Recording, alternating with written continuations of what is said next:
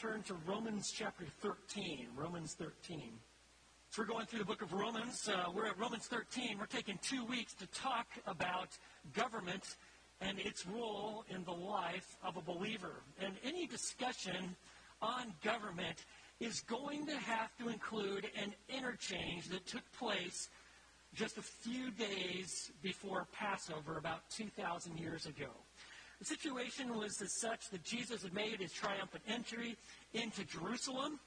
We've got people that are calling out, Hosanna, Son of David, that he's the Messiah, putting palm branches, garments in front of him. This infuriated the Jewish establishment, especially the religious leaders. They're like, no way. He's wrecking our influence. In fact, on Tuesday of that week, Jesus literally goes into the temple, starts flipping tables, and then he gives 3 different parables that just expose the hypocrisy of the religious leaders of the time. It had infuriated them. They wanted him dead, and so they thought they had the ultimate trap. It took place on Wednesday of Passover week. They had it. This isn't just clever. It's genius. It's foolproof. And the situation is recorded in the book of Matthew, beginning in chapter 22, verse 15. The Pharisees went and plotted how they might trap, literally like to ensnare an animal, trap Jesus in something that he would say. You see, because the Jews are occupied by Rome, they're not really in a position to go and just haul off and kill someone. They've got to get the Roman authorities involved. And so what they're going to do is they're going to try to get Jesus in a trap. And so they've got it. And they sent their disciples to him, along with the Herodians, saying, "Teacher, we know that you are truthful and teach the way of God in truth. And you defer to no one." I mean, can't you just see the setup here? "For you are not partial to any. Tell us then, what do you think? Is it lawful to give a poll tax to Caesar or not?" And you got him. There is no way out of this. The poll tax, yearly 1 denarius, everybody had to pay, used to fund the Roman government, its armies, roads, military, temples, idolatrous though they be, funded by taxpayers' money. But the poll tax was extremely difficult for a Jew to pay because it basically said, Rome owes and owns you. Rome owns you. You're not of your own. You call yourself the people of God, but in actuality, you're the people of Rome. Pay your taxes. The tax seemed masterful because if Jesus said, "No, I don't think you need to pay that poll tax to Caesar," well, then, of course, they could say, "Good. You're an insurrectionist. We're going to hand you over to the Romans for treason." On the other hand, if Jesus said, "Yes, you should pay your tax, this poll tax," well, then he's going to alienate himself from pretty much all the Jews that thought they shouldn't pay this tax. So what would it be? But remember who you're dealing with here. Jesus, verse 18, said, "Perceive their malice." He said, "Why are you testing me, you hypocrites? I see what's going on here. You're testing me, and you're hypocritical." He said, "I want you to show me the coin used for the poll tax." And so they brought to him a denarius, and he said to them, "Got a question for you. Whose likeness is this on this denarius? Whose inscription is this?" Well, he said, well, it's Caesar's. And then Jesus said this, "Then render to Caesar what is Caesar's, and to God what is God's." And hearing this, they were absolutely amazed. And they left him. And they simply went away. Jesus said, "Give to Caesar what is Caesar's, and to God what is God's." That tells us that we owe something both to God and to government. But what is it? What is it specifically that we owe to government? And this is something that is regularly debated in households, communities. It's going to be a major issue in our country. What do we owe the government? I mean, what is the role of government? What extent does government have reach? Who should pay taxes? Who should pay how much taxes? What is the appropriate reach of government? Like in issues like health care or marriage What spheres and to what degree does government run and control our lives? And Jesus said, give to Caesar that which is Caesar's.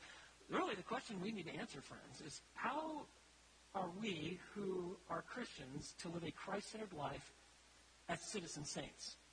Or to phrase it another way, how are we as the citizens of heaven supposed to live as citizens on the earth? You and I must be able to answer this question well. Because if we don't, the consequences are great. We will lose our influence. We will not be the salt and light that Jesus intended if we can't answer and live this question, the response to that question well. And so how do we do it? Well, let me just review where we've been. Chapter 13, verse 1 of Romans, we see that, first of all, we need to recognize the establishment of government by God's authority. Notice what he says. Every person is to be in subjection to the governing authorities.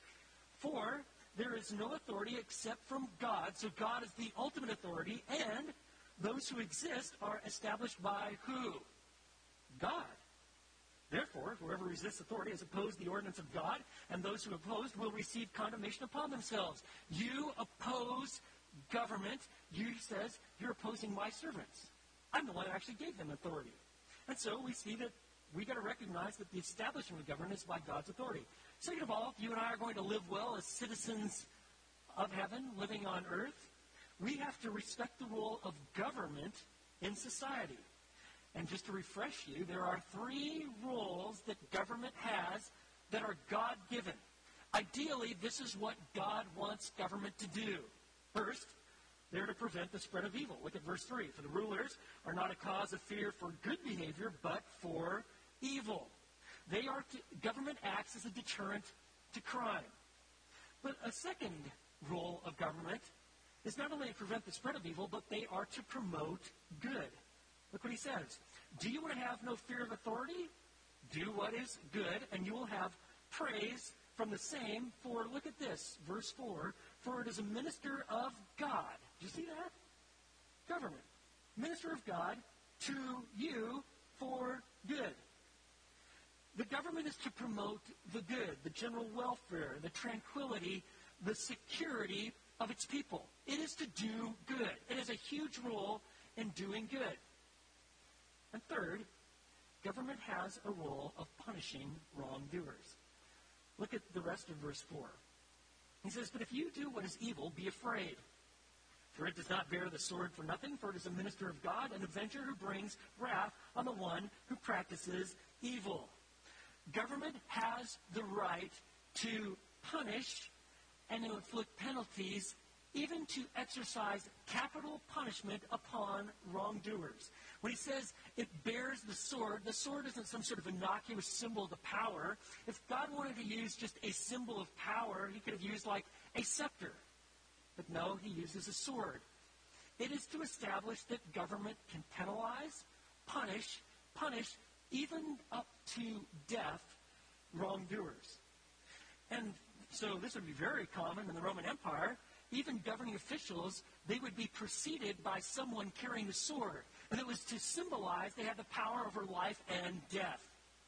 They had the ability to exercise authority. Now, God is the one who actually instituted the death penalty. Did you know that? You do if you were here last week, because we had quite a bit of time looking at it. Genesis 9:6, right after the flood, God makes it crystal clear that human life is precious and sacred. And he says this, whoever sheds man's blood, by man his blood shall be shed. For why? For they are made in the image of God. And Jesus had the exact same view. Remember when Jesus is arrested in the garden? And Peter pulls out a sword. He's going to take matters in his own hands. And Jesus says this, Peter, put your sword back to its place. For all who take up the sword shall perish by the sword. You kill someone, you willfully take another person's life, you then will forfeit your own. Now, one of the questions that we didn't answer last week that is inherent to this text is there any justification for war? I mean, ever since September 11, 2001, the idea of eliminating terrorism, going to war with terrorists, that are being harbored in certain countries has been a reality. I mean, if you look at the atrocities that have been committed, we go, that is so unjust. That needs to be dealt with. You've got these unsuspecting civilians, and they are just murdered and killed. And you have a group like ISIS creating havoc around the world.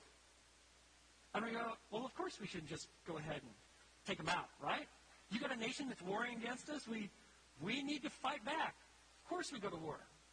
But do you have a biblical grounds for doing so? Well, let me give you the three main viewpoints that have emerged within the church on the subject of war and is their justification for it. One is that there is the belief that no war is justifiable. Under any circumstances, never can go to war. It's a position called pacifism. There's another one that's kind of on the opposite of the spectrum, that Christians basically submit to their government and agree to fight in any war it engages in, whether it be defensive or they just go on the offense. Like, we want more land. We're going to take this over. We're more powerful than you. We'll just war on you, and you'll submit, and we'll own you. It is a position called activism.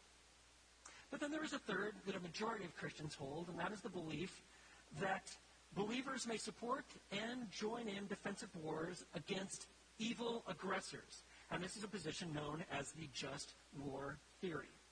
Now, I really want you to base your beliefs on the Bible. Don't take my word for these things. You investigate and study them for yourselves. But this is a question that we do need to answer. Now, I'll tell you that I land in the position of the just war theory as being the right position. I want to give you three reasons why. One, God is the one who considers human life precious. Humanity is made in the imago Dei, the image of God. That means we reflect, to a degree, characteristics of the Creator himself. We're relational. There's a sense of morality. We have certain abilities. We have the ability to rule. We have, to a degree, a moral nature like God. Now, however, due to the fall of Adam, this is severely corrupted, and yet the reason that every single person is sacred, in a sense, is because we're made in the image of God. He created us. So first of all, God considers human life precious. And second of all, God commands that protection for human life. Shortly after the flood, God establishes the fact that human life is precious, and if you take another person's life willfully, you then forfeit your own. Genesis 9:6. That's what he said. Why? Because they are made in the image of God. Life is precious, so it must be protected. That then leads to my third premise, and that is that God commissioned government to punish evildoers. That's one of the reasons why this text is so important. Look at Romans 13, verse 4. It says, "But if you do what is evil, be afraid, for it does not bear the sword for nothing, for it is a minister of God, an avenger who brings wrath on those who practice evil." So, government bears the sword, and it will be an avenger upon those who do evil. Peter says the exact same thing in 1 Peter chapter 2, verses 13 and 14, that government is established for one reason, for the punishment of evil doers. And so you see that in our society. You do evil, you face punishment. Penalties, you kill someone, according to the text, you forfeit your own life. Or if we have a nation that becomes the aggressor and they just start killing people, or you got groups like ISIS that are committing all their atrocities, government has a role to serve as an avenger. They bear the sword.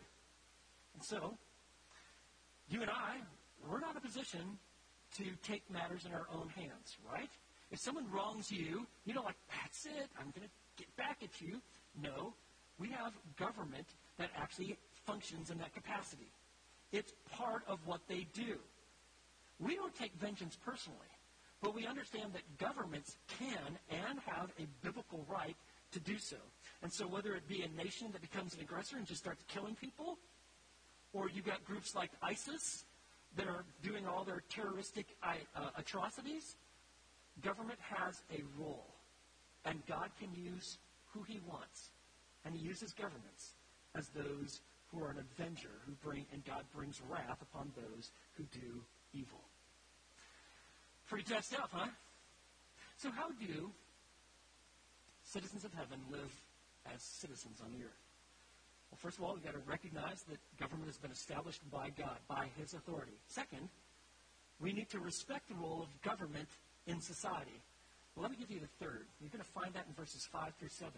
We need to respond obediently and honorably to the government of our country. You see, because of our relationship with Christ, citizens of heaven really should be the very best citizens on the earth. And so notice what he says in verse 5. Therefore, it is necessary to be in subjection, not only because of wrath, but also for conscience sake. He's saying, as a believer, as those who are united with Christ, living transformed lives through the strength of Christ, we are to what? Be in subjection to the governing authorities. And he gives you two reasons why. One, you see that in verse 5? Not only because of wrath. Kind of the idea is that you're fearful of breaking the laws and the consequences that come with that. That's one. But then there's a second. But you see that in verse 5? But also for conscience sake. Fear is perhaps the lowest motivation for why a Christian should follow through with the laws of the land. It's the idea like, I don't want to get caught. I don't like paying money. I don't like penalties. I don't want to go to prison. I don't like jail. I don't want to lose my life. I'm afraid. So I'm going to follow the law. But friends, that's the lowest level or reason or motive for why you should follow the laws. Don't miss verse 5. He also says, but also for conscience sake. The highest. You and I function at a different level if we know Christ. We have a conscience that is spirit-led, scripturally informed, and we understand that all of our life is lived before the living God. We're not just like, I just don't want to get caught. I don't want to pay a penalty. No, we're living our lives for the glory of God, and we know that God observes and sees all things. And so we respond to our conscience. Now, let's just a word about conscience. Everybody has one. Believer, non-believer, everybody has a conscience. It's basically like a warning mechanism that when violated goes off. Your conscience is basically informed by your highest sense of morality. So whether you learn that from your mother or at school, or perhaps you became a Christian, you started reading the Bible, you go to a church, and you start hearing morality or ethics that are developed from the Scripture, whatever your source of truth is, when you violate your conscience, when you violate what you know to be true or right, or you do what is wrong, your conscience goes off and says, no, you shouldn't do this. Right? You know what I'm talking about, right? All of us have at times like, I shouldn't do this, but boy, this will sure feel good, or whatever, this will be a lot of fun. And it's like, you shouldn't do this. For the Spirit-filled Christian, for the person who is walking with Christ, this goes off. And like, do not do this. This is not the course of wisdom. This is dishonoring to Christ. This is going to be a lot of pain to your life. I can tell you this, that you can come to a place where you literally, sear your conscience. You violate it over and over and over again. You see this in, some habitual criminals. It doesn't even work anymore because you've just made it a pattern to violate your conscience. For you and I, we are going to obey and subject ourselves to governing authorities, not just because we don't want to face some sort of wrath, but also for conscience sake. And notice what he says in verse 6. And for because of this, you also pay taxes. For rulers are servants of God, devoting themselves to this very thing. So, like on the issue of taxes, many people would like to not pay so many taxes, right? But God says, I want you to live honorably and submit to the governing authorities over you. Pay them. By the way, anytime that you're not sure if you should do something or not, legally, ask God, Lord, should I or should I not? He will give you a clear answer, and I have found this one little principle to be very helpful. When in doubt, don't. God will lead you. He will lead his people. He promised to do so. And one of the things he says is, I want you to pay taxes. Now, for the early Christian in the Roman Empire, this was a pretty tough bill to fill. Okay, think about it. Romans had all sorts of taxes. They were taxing the people hard. In fact, they would take over different countries and tax them harshly to pay for their livelihood. So, for instance, there were some good things that came from paying taxes, like roads. You had government, which could have been good or bad, but you had one. It's the strongest, most impressive society yet on the human earth. But on the other hand, then, the government was supported by taxes, paid for the armies. That could be good or bad. But then, of course, you also had your taxes paying for temples, and specifically emperor worship. And for the early Christian, they're like, this is extremely difficult. Mind you, Nero is in power, but he hasn't gone ballistic on Christians yet. That's going to come in just a couple of years. But what's going to happen is he is going to turn the Roman government and make Christians the scapegoat. And it's going to be horrendous. And this text says pay taxes. In essence, they're going to pay taxes that is fueling their own persecution. This is, if you and I think like, well, we got bad tax issues and problems here, friends, it does not compare to what the early Christian faced with the Romans and what they were doing with their tax money. Now, certainly the Roman government in the first century was pagan, despotic, oftentimes ruthless. But to make matters worse, in the final years of the Roman Empire, it became a welfare state. Meaning you had fewer and fewer people who actually paid taxes, and those who were working had to pay even more taxes because they were supporting not only the army and not only all these military endeavors and the temples, but they were supporting the lifestyle of the elite, rich, wealthy upper class of Rome who did not work. And so you had this just huge burden. And yet God says, I want you to live your life as a testimony, and I want you to actually pay taxes. These rulers, they're servants of God. They may be far from him. They may not know him. But they deserve their pay. You and I, let's take it up to today's time. We've got some taxation issues in our country, don't we? Right? But I want you to think about government. I mean, it provides law and order, police, fire protection. It maintains a stable society. And so he says, you may not always understand this, and we talked about those issues last week, but verse 7, render to all what is due them, tax to whom tax is due, which is interesting. The word render is the exact same word that Jesus used when he said, render unto Caesar. It's literally to pay back what you already owe. Custom to whom custom, the idea of some sort of duty fee, perhaps, that was brought in for something that you were bringing in of value. Fear to whom fear, honor to whom honor. But he says, I want you, as a citizen of heaven, to pay your taxes while you're a citizen on earth. Now, we've got all sorts of taxes. Did you know that? I've been doing some research on taxes, and I found out that Americans, in general, will pay over 97 taxes. Did you know that? I'm not saying every American pays 97 taxes, but as a collective whole, we're going to pay, there's 97 different taxes. This is amazing. Someone's genius up there at the IRS, but they actually have every letter in the alphabet covered. A to Z. For instance, you have air transportation tax. I'm like, well, how are they going to get Z, right? They have a zoning permit fees. They're taxes. They're taxes that appear everywhere. He says, as a citizen of heaven, we're to pay these. We got sales tax, utility tax, capital gains tax, inheritance tax, real estate tax, income tax. There are taxes everywhere. And at times it's difficult for us to this is going some really bad stuff.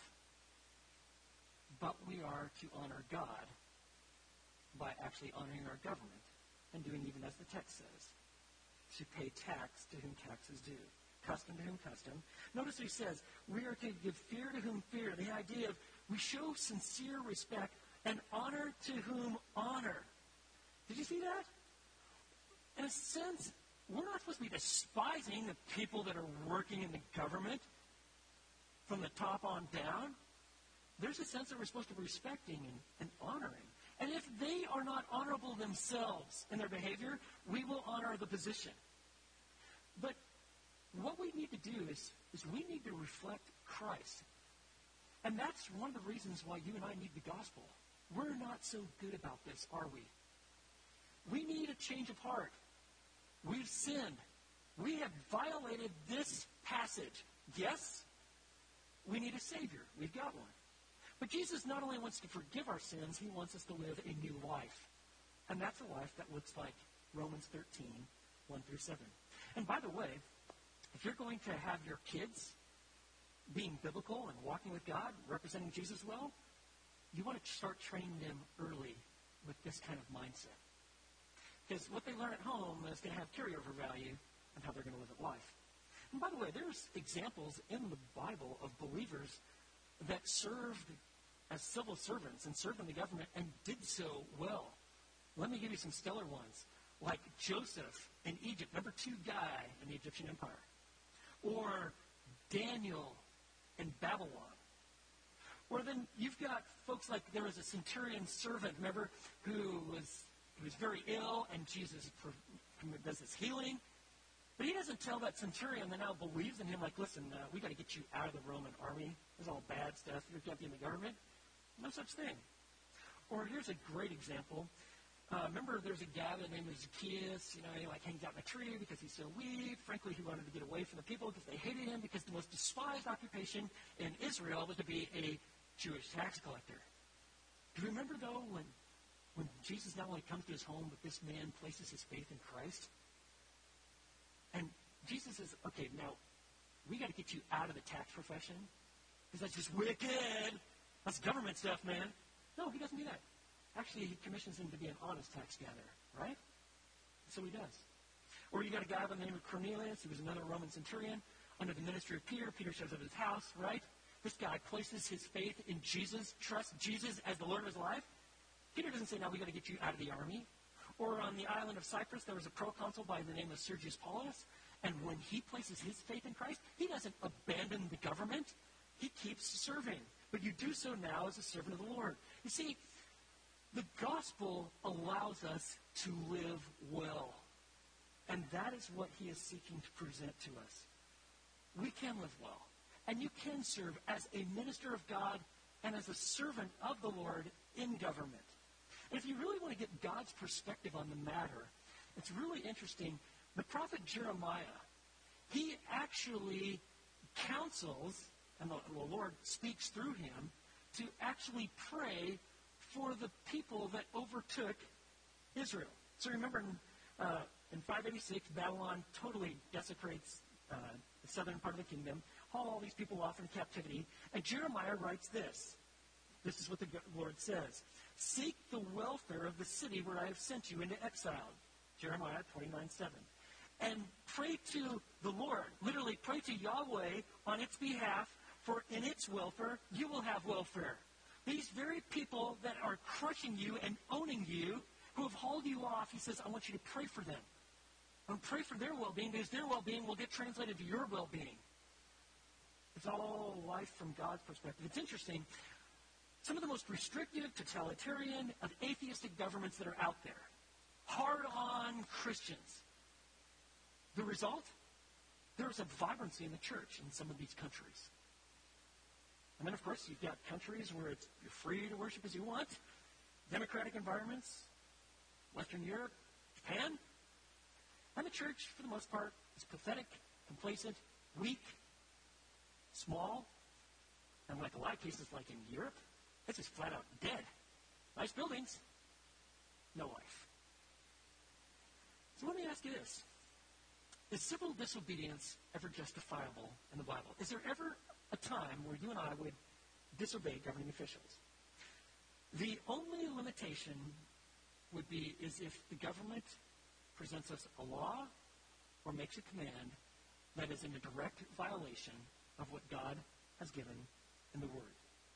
As we who have a conscience yielded up to God, a life informed by the Word, if we are asked to do something that is in violation of what is clearly spelled out in Scripture, we can't do it. Let me give you some examples from the Bible. Remember when Pharaoh said, listen, we got way too many Jewish people around here. I want you to start. And he told these midwives to start killing all male babies. That's it. We're going to end this now. But those Jewish midwives Exodus chapter 1, they're like, we can't do that. Obviously, life is sacred. Everybody knows these are humans. That's murder. Can't do it. And they didn't. And God blessed them. But they disobeyed. Let me give you another example. The book of Daniel has multiple examples.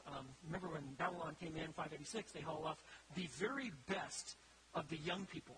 And what they were going to do, their plan was to brainwash them and indoctrinate them so that they would be able to lead future Jewish generations into complete submission to Babylon. That was their plan, and they did. And so guys like Daniel and Shadrach, Meshach, and Abednego, these are some of the elite. And they bring them in, and then they're trying to wine and dine them. They give them the king's food, the very best food, and all this wine. And Daniel and his buddies are like, we can't do that because that's going to actually make us defiled. It's breaking the Mosaic code. So in all respect, they approached the guy who's running the show, the governing official, and respectfully just appeal and say, hey, could we do this? Could we run a little experiment? We're not supposed to be eating this food. I know that you don't know that. Can we do this? Can we just eat like water and vegetables? All right? That's all. And for the next 10 days, that's all we're going to do. And if we're not stronger, sleeker, fatter after 10 days than the others, then you can do whatever you want. But could we? He goes, I know how this is going to work. Listen, you want to eat a bunch of vegetables? I'll tell you where you're going to gain some mass. It's the beef and the pork. You know what I'm saying? Like, all right, you want to try it? We know where this is going. But, of course, 10 days later, which kind of just gives you a glimpse of the power of God, these young men were sleeker, stronger, and fatter. Which, by the way, if you're on the Daniel diet, you know it's working if you're gaining weight, right? I just want to be biblical about the whole thing, all right? And so these boys were. And yet, notice the respect that they showed them. They didn't come up with some sort of self-righteous attitude. They were respectful. Or, let me give you another example. Remember Shadrach, Meshach, and Abednego, Daniel chapter 3? Nebuchadnezzar has this great idea that he has this huge image. And this may have been an image of him. And he says, I got this grand idea. We're all going to come together as a nation. We're all going to bow down. I'm going to have the music playing. This is going to be a super spiritual experience. And you all bow down and worship this image. Well, these boys said, you know what? We can't do that because we happen to know the one true God, and you ain't it, right? We're not going to do that.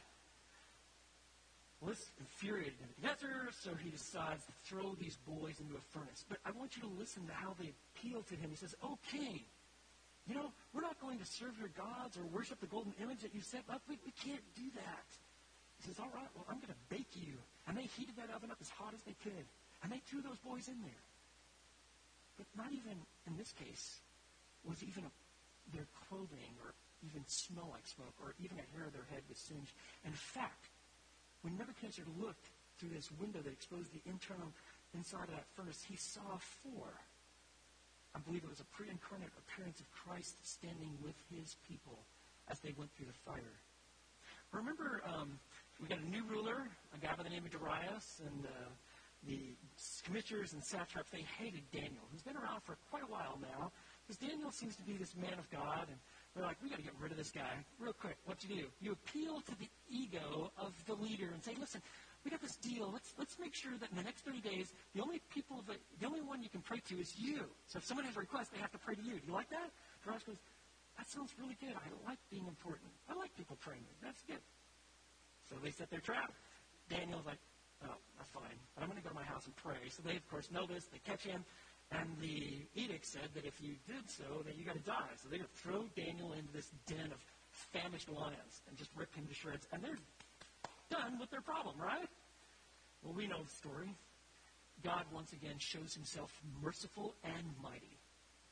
And when the king, Darius, goes the next day to see just how shredded Daniel is, he looks and there, behold, is Daniel standing there, and the lions are like hanging out. And you know what's the very first thing he said? He said this. He said, oh, king, okay? Oh, king, I've got respect for you. Oh, king, live forever. It's not like you're a wicked man. There's respect. But he respectfully disobeyed, and he faced the consequences. Let me give you some New Testament examples. Remember Peter and John? They were told, Acts chapter 4, to not speak or teach in the name of Jesus. Remember that? And they said, you know what? Whether it be right in the sight of God to give you heed, guess what? We can't do that. We really can't. You be the judge, for we cannot stop speaking what we've seen and heard. And then remember a chapter later, they're saying, what in the world are you doing? We gave you strict orders to stop speaking, and now you've filled this entire city with this man's name. And they said simply this: we must obey God rather than men.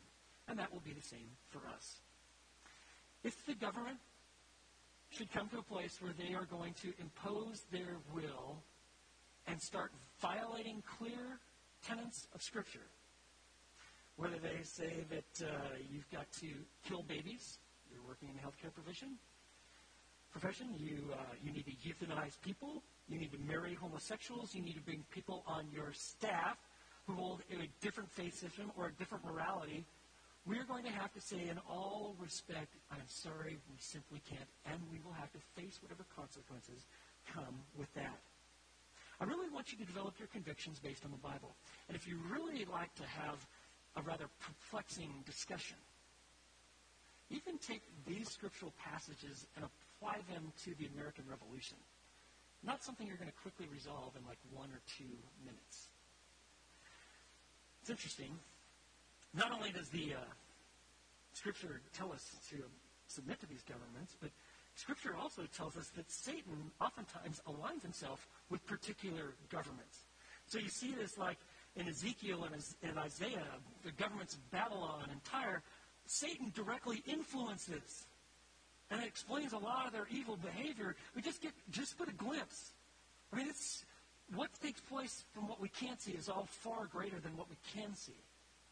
And there's times where, in history, where Christians have submitted to government and they have done so without really thinking about what the government was asking. They didn't want to make waves. They wanted to just go along with the flow. The kind of the preeminent example, the most widely discussed subject when it comes to the government and what it can do to influence you, has to be the case of the Christians' response to the rule of the Nazis in Germany.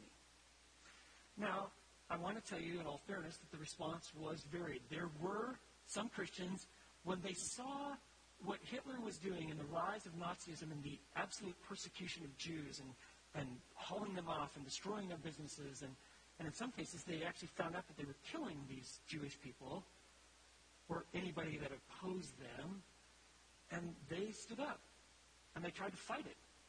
Some died. However, in most cases, the Christians responded slowly and ineffectively. Germany basically had them in their hand. And the church saw themselves as very dependent upon the government. The government was generous in a sense and provided for them all their well-being and their security, funded their churches, I mean, like, golly. And then, of course, you had an amazing propaganda machine. And this particular image here was very famous. It was a stage so that you see, it looks like Hitler's coming out of church, contemplative and thinking. And this image was on the forefront of the minds of many Germans, like, but Hitler goes to church with reverence, and yet he's asking us to do these things. And they were unable to discern truth from the lies that were being fed to them by their own media. Friends, if we were going to have to disobey our government, we're going to do so with respect. We're going to be able to clearly show from the Scriptures they're asking us to do something in violation, and we will face whatever penalties and consequences that come as a result from that. Jesus has said, you know what, I'm sending you out as sheep in the midst of wolves. I want you to be shrewd as serpents and innocent as doves. In America, you and I, if we see government going in the wrong direction or doing things that are simply not right, we can challenge our government. We can hold them accountable to their responsibilities. We can disagree publicly and respectfully. We can vote. You can vote people out of offices. You can petition leaders. You can write letters. And, when government is really rubbing you the wrong way, one of the intents is to make you yearn for the government of heaven, for the kingdom of the Son, when Christ comes back in the second coming and establishes a rule that is righteous and absolutely perfect. But you and I, Romans 13:7, we are to honor our governing officials. We are to honor our government. One of the ways that we do that, according to 1 Timothy chapter 2, verses 1 through 4, is that we pray for them. And we pray, we make intercessions, supplications, and he even says in 1 Timothy that we give thanks for them. And when you've got a disagreement with the government, do so in a way that is respectful, honorable, and noble, so that you don't become the problem, but that you can actually discuss the issue at hand. I believe that we should be involved in the political process. I think we should exercise our responsibilities. I feel like a lot of the issues in our country are very close to the heart of Christians and their morality and their virtues. And I'll tell you, I am disturbed on what's going on. I mean, we are watching the unraveling of America morality. It's happening like faster than we ever could have imagined. And I'd long to see our nation return to a biblical standard. But let me tell you something else that really bothers me and concerns me. And that is the response to that culture by some believers, some churches, and some Christian ministries. You and I, we don't want to fashion ourselves to have a reputation as like rabble-rousing malcontents, that we just foster hostility, and that we're just alienating the very people that we are looking to reach, right? I mean, we need to let go of the notion that culture and government are the enemy. It's simply wrong to blame our country's moral problems and disintegration on political parties, liberal conspiracies, and biased media. They are a major part of the problem. But they have never been the root of the problem.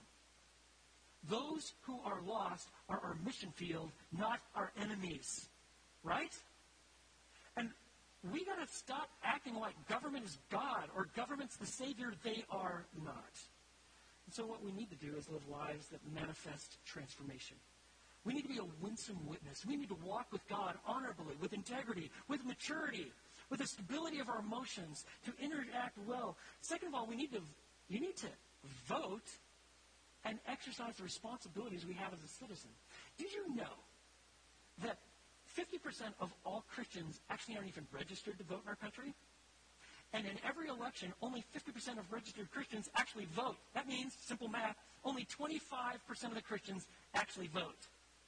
I will tell you this, that if every Christian voted their values, whoever they voted for would win by a landslide. Do you know that?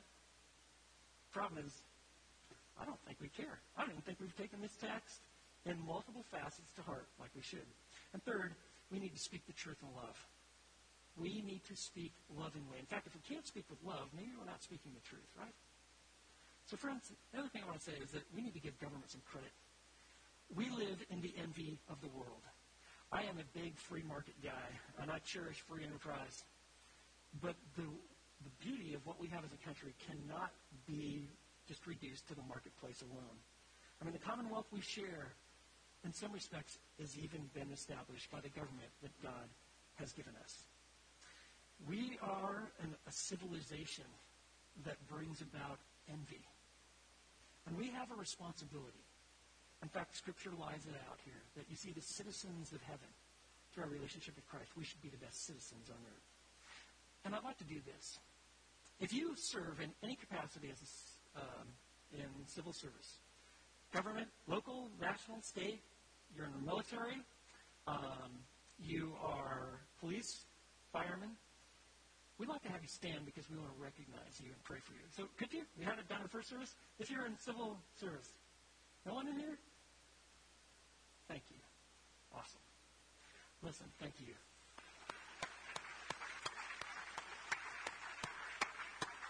You're a minister of God, and we want to pray for you. Let's do that. Lord, this is a pretty amazing text, and you clearly spell out what it means to walk with God as a citizen of heaven living on this earth. So, Lord, we pray for those who are governing authorities. Would you guide them and guard them? Would they know the hope and the promise of Jesus? May they look to you for wisdom. And Father, for all of us, may we truly live lives that are worshipful even in this sphere of how we respond to the governing officials. Our lives are to be lived for your glory.